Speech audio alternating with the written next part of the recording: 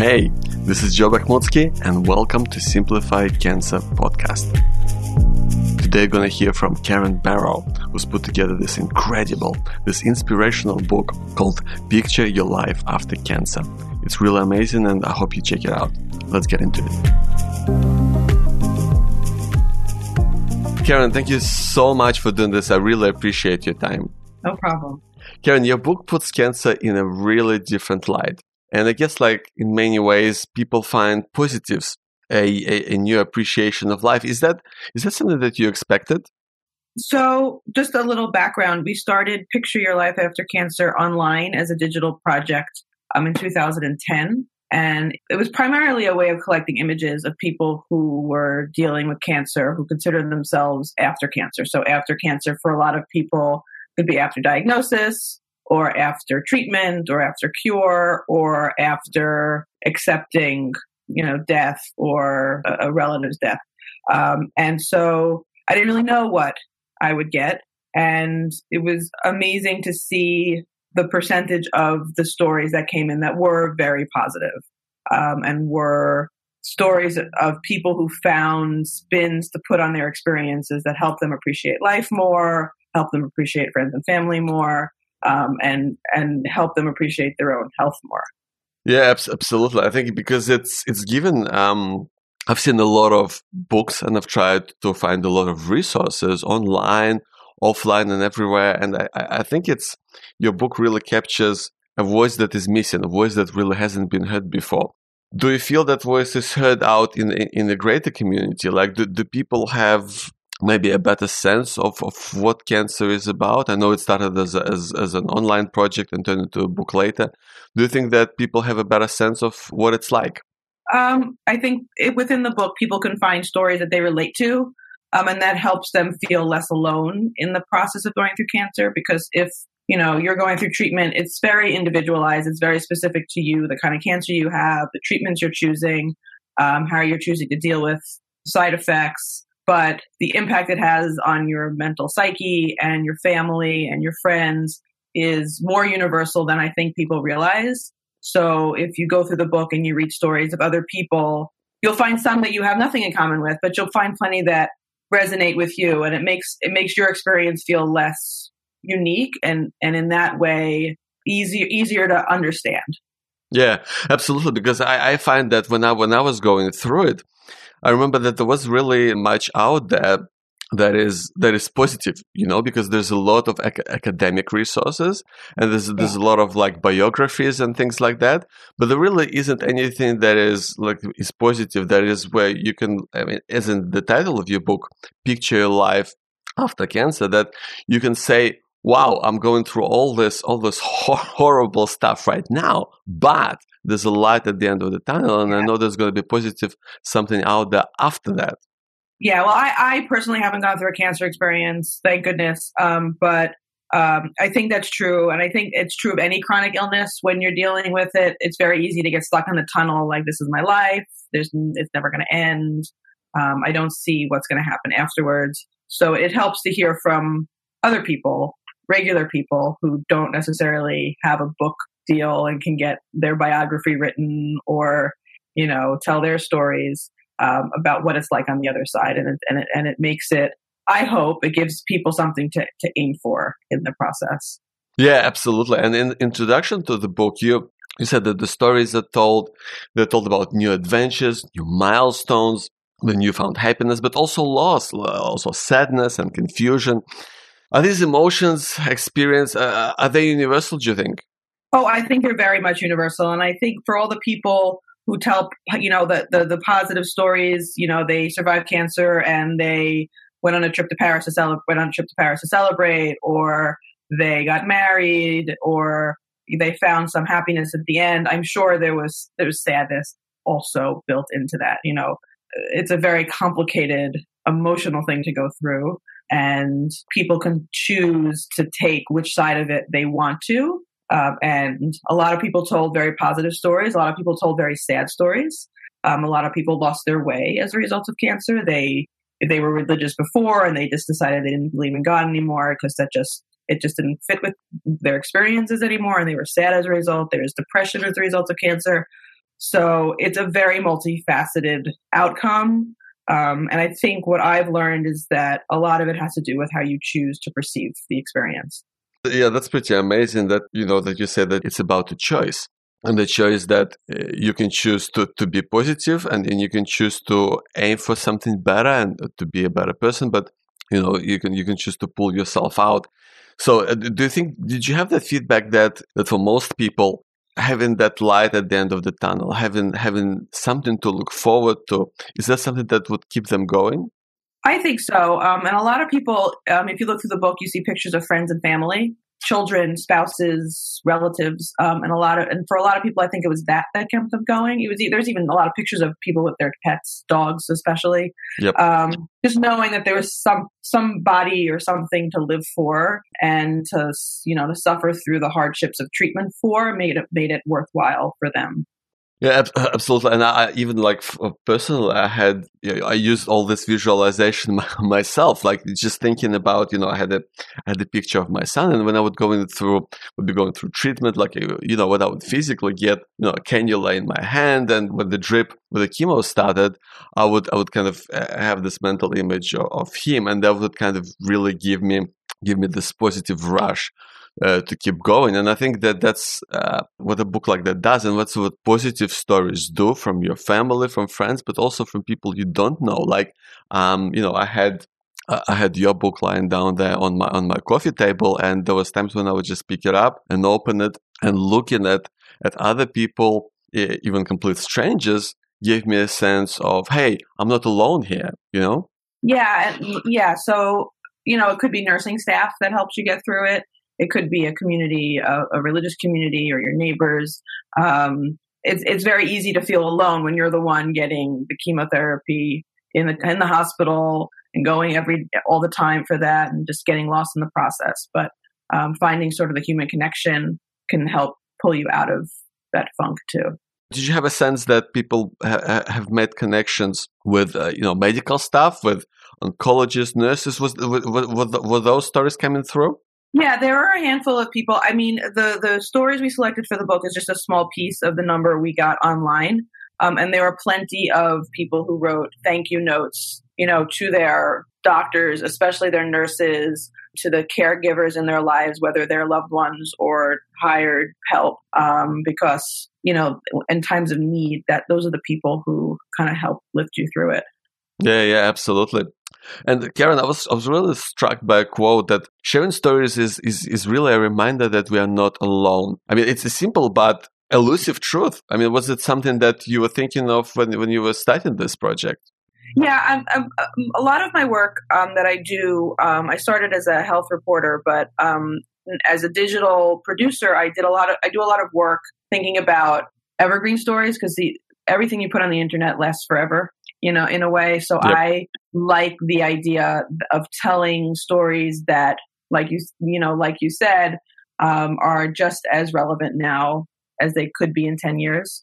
And research studies are important, and the medical community is making great strides in finding new treatments and evolving medical care and cancer care. But the human stories don't really change. And I've done several projects on chronic diseases and people telling stories of chronic diseases. And I find that the themes aren't very different from one disease to the other. Sure, the hardships are different. Whether you're dealing with arthritis, or you're dealing with cancer, or you're dealing with Alzheimer's, how you adapt is very different. But underlying all of that, it comes down to, how do you move from day to day with a chronic illness? How do you mentally let yourself move past the fact that you're sick and live life? Absolutely. And Karen, what were some of the things that people say that help them on this journey, like in terms of dealing with chronic diseases, with cancer particularly? What were some of the things that help them through the emotional journey? A lot of it is really putting a positive attitude on, even when you're upset and you're down in the dumps and feeling sorry for yourself, is finding a way to get out of that. So even if it's, some people have hobbies. I met a couple of younger people who would play video games and sort of lose themselves in that when they're feeling upset. And it's sort of wonderful. They have a place to forget for a few minutes that they're not well. And a lot of people have hobbies and interests that they've found ways of adapting their abilities to continue doing. I interviewed a few comedians who've had illnesses, and they just find ways to make fun of themselves for what they're going through, and that's obviously not for everybody, but for them, laughing at themselves helps them get through it. So people, if you're determined to find a coping mechanism, there's ways of putting positive spins on what you're going through, or merely putting aside the fact that you're sick and trying to forget about it for a little while can help your psyche as well. Yeah, exactly. It's not really a glamorous experience. No. I think exactly. I mean, it's made up of all these little moments, like waiting for your next oncologist appointment, or not knowing how the treatments worked, or being around people who care about you, or playing video games, or doing a new stand-up comedy routine. I mean, people have an entirely different perception of it. Just if you read blogs online, or if people talk about this sort of heroic survival, how do people reconcile the fact that it's not about that? When people go through cancer, you don't feel like a hero. You feel just a regular person who's just trying to make it through to the next milestone. Yeah, a lot of people I found reject the word survivor. They feel like it's too, I guess, heroic of a title. Nobody asked to have cancer. Nobody chose to have cancer. They just got it, and they figured out how to deal with it. And for a certain portion of the community, they appreciate the term survivor because they did go through it and come out the other side. But a lot of people, they don't like that title because it's just like, this was the hand I was dealt, and I figured out how to play the cards. So it's not that I'm a survivor. Hopefully anybody else given the same deck of cards would figure out how to get through it as well. Also, I guess survivor implies powerlessness in a way, right? True. Like that's also could have negative connotations as well, like for your self-image, right? Yeah. You're in control to a degree, but you're not in control to a degree, right? So if you didn't survive cancer, whose fault is it? It's not really your fault, right? It's because the cancer was too aggressive, or the treatments didn't work, or it was caught too late.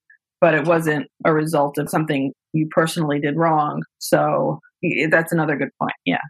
Karen, there were so many amazing stories that went into the book. And I guess you were selecting things from a myriad of stories that you had online. That must have been a really difficult process. How did you choose what goes in there? It was very challenging. The book itself is photo driven. So we started with the best photos, and the photos that captured the stories that were being told. And then secondarily, I wanted to make sure there was a variety. So a variety of ages and races and genders and experiences, and positive stories and negative stories, and people who lived and people who didn't live, and people talking about relatives versus people talking about themselves. So it was important to me to show that range of people who told their stories, and hope that it represented the range of reality of the people out there dealing with this. And I believe that it goes back to the same theme of the fact that it's universal, that everyone goes through it, no matter who you are, your age, where you live, your ethnicity, your religion. It's down to human experience. It's down to the individual. Yeah, and I wanted people to flip through the book and, maybe see a face that looked familiar, or maybe see a story that read familiar, or maybe saw a picture that appealed to them. And everybody has different tastes and interests and, diversity. So I wanted to make sure that mix was included. Absolutely. And, from personal experience, Karen, I can really say that life after cancer will never be the same. But that also kind of makes me, reassess my life before cancer and really start looking at things in a different light. Is that something that is common, like in your opinion? Yeah, a lot of people talked about a shift in priorities and how things that were once so important to them just feel petty now. Maybe they were caught up in work and they were busy all the time with work, and and they did their work to the sacrifice of their family. But then they went through this experience and they realized it just doesn't matter at the end of the day, and the loved ones are the ones that appreciate them. Or vice versa, frankly. If you had, a poor relationship with a spouse, there were stories of people who said, I went through cancer and I realized it's not worth suffering, with a spouse that doesn't treat me appropriately. And I ended the relationship. because I wanted to concentrate on me and live a happy life. So it definitely, in many cases, it led to a shift in priorities and a shift in values. Some people found religion. Some people lost religion. Some people had new motivation to run a marathon, run a triathlon, travel the world, climb a mountain, just to be able to check that off their box. And I think in general, people just have a better appreciation for the days that they're given. They realize that time is fleeting. Yeah, time is fleeting. It's such a crucial thing that I guess when we talk about fleeting time, do people talk about the fact that they need to do more with their time? How do people talk about time? They want to appreciate it. They want to appreciate it more, and they want to make sure that they're spending their time on the things that are meaningful to them.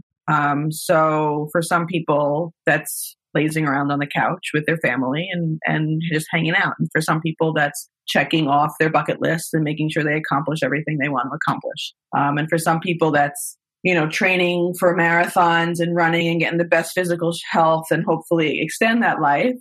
And for some, it's not. And so everybody sort of values time a little differently.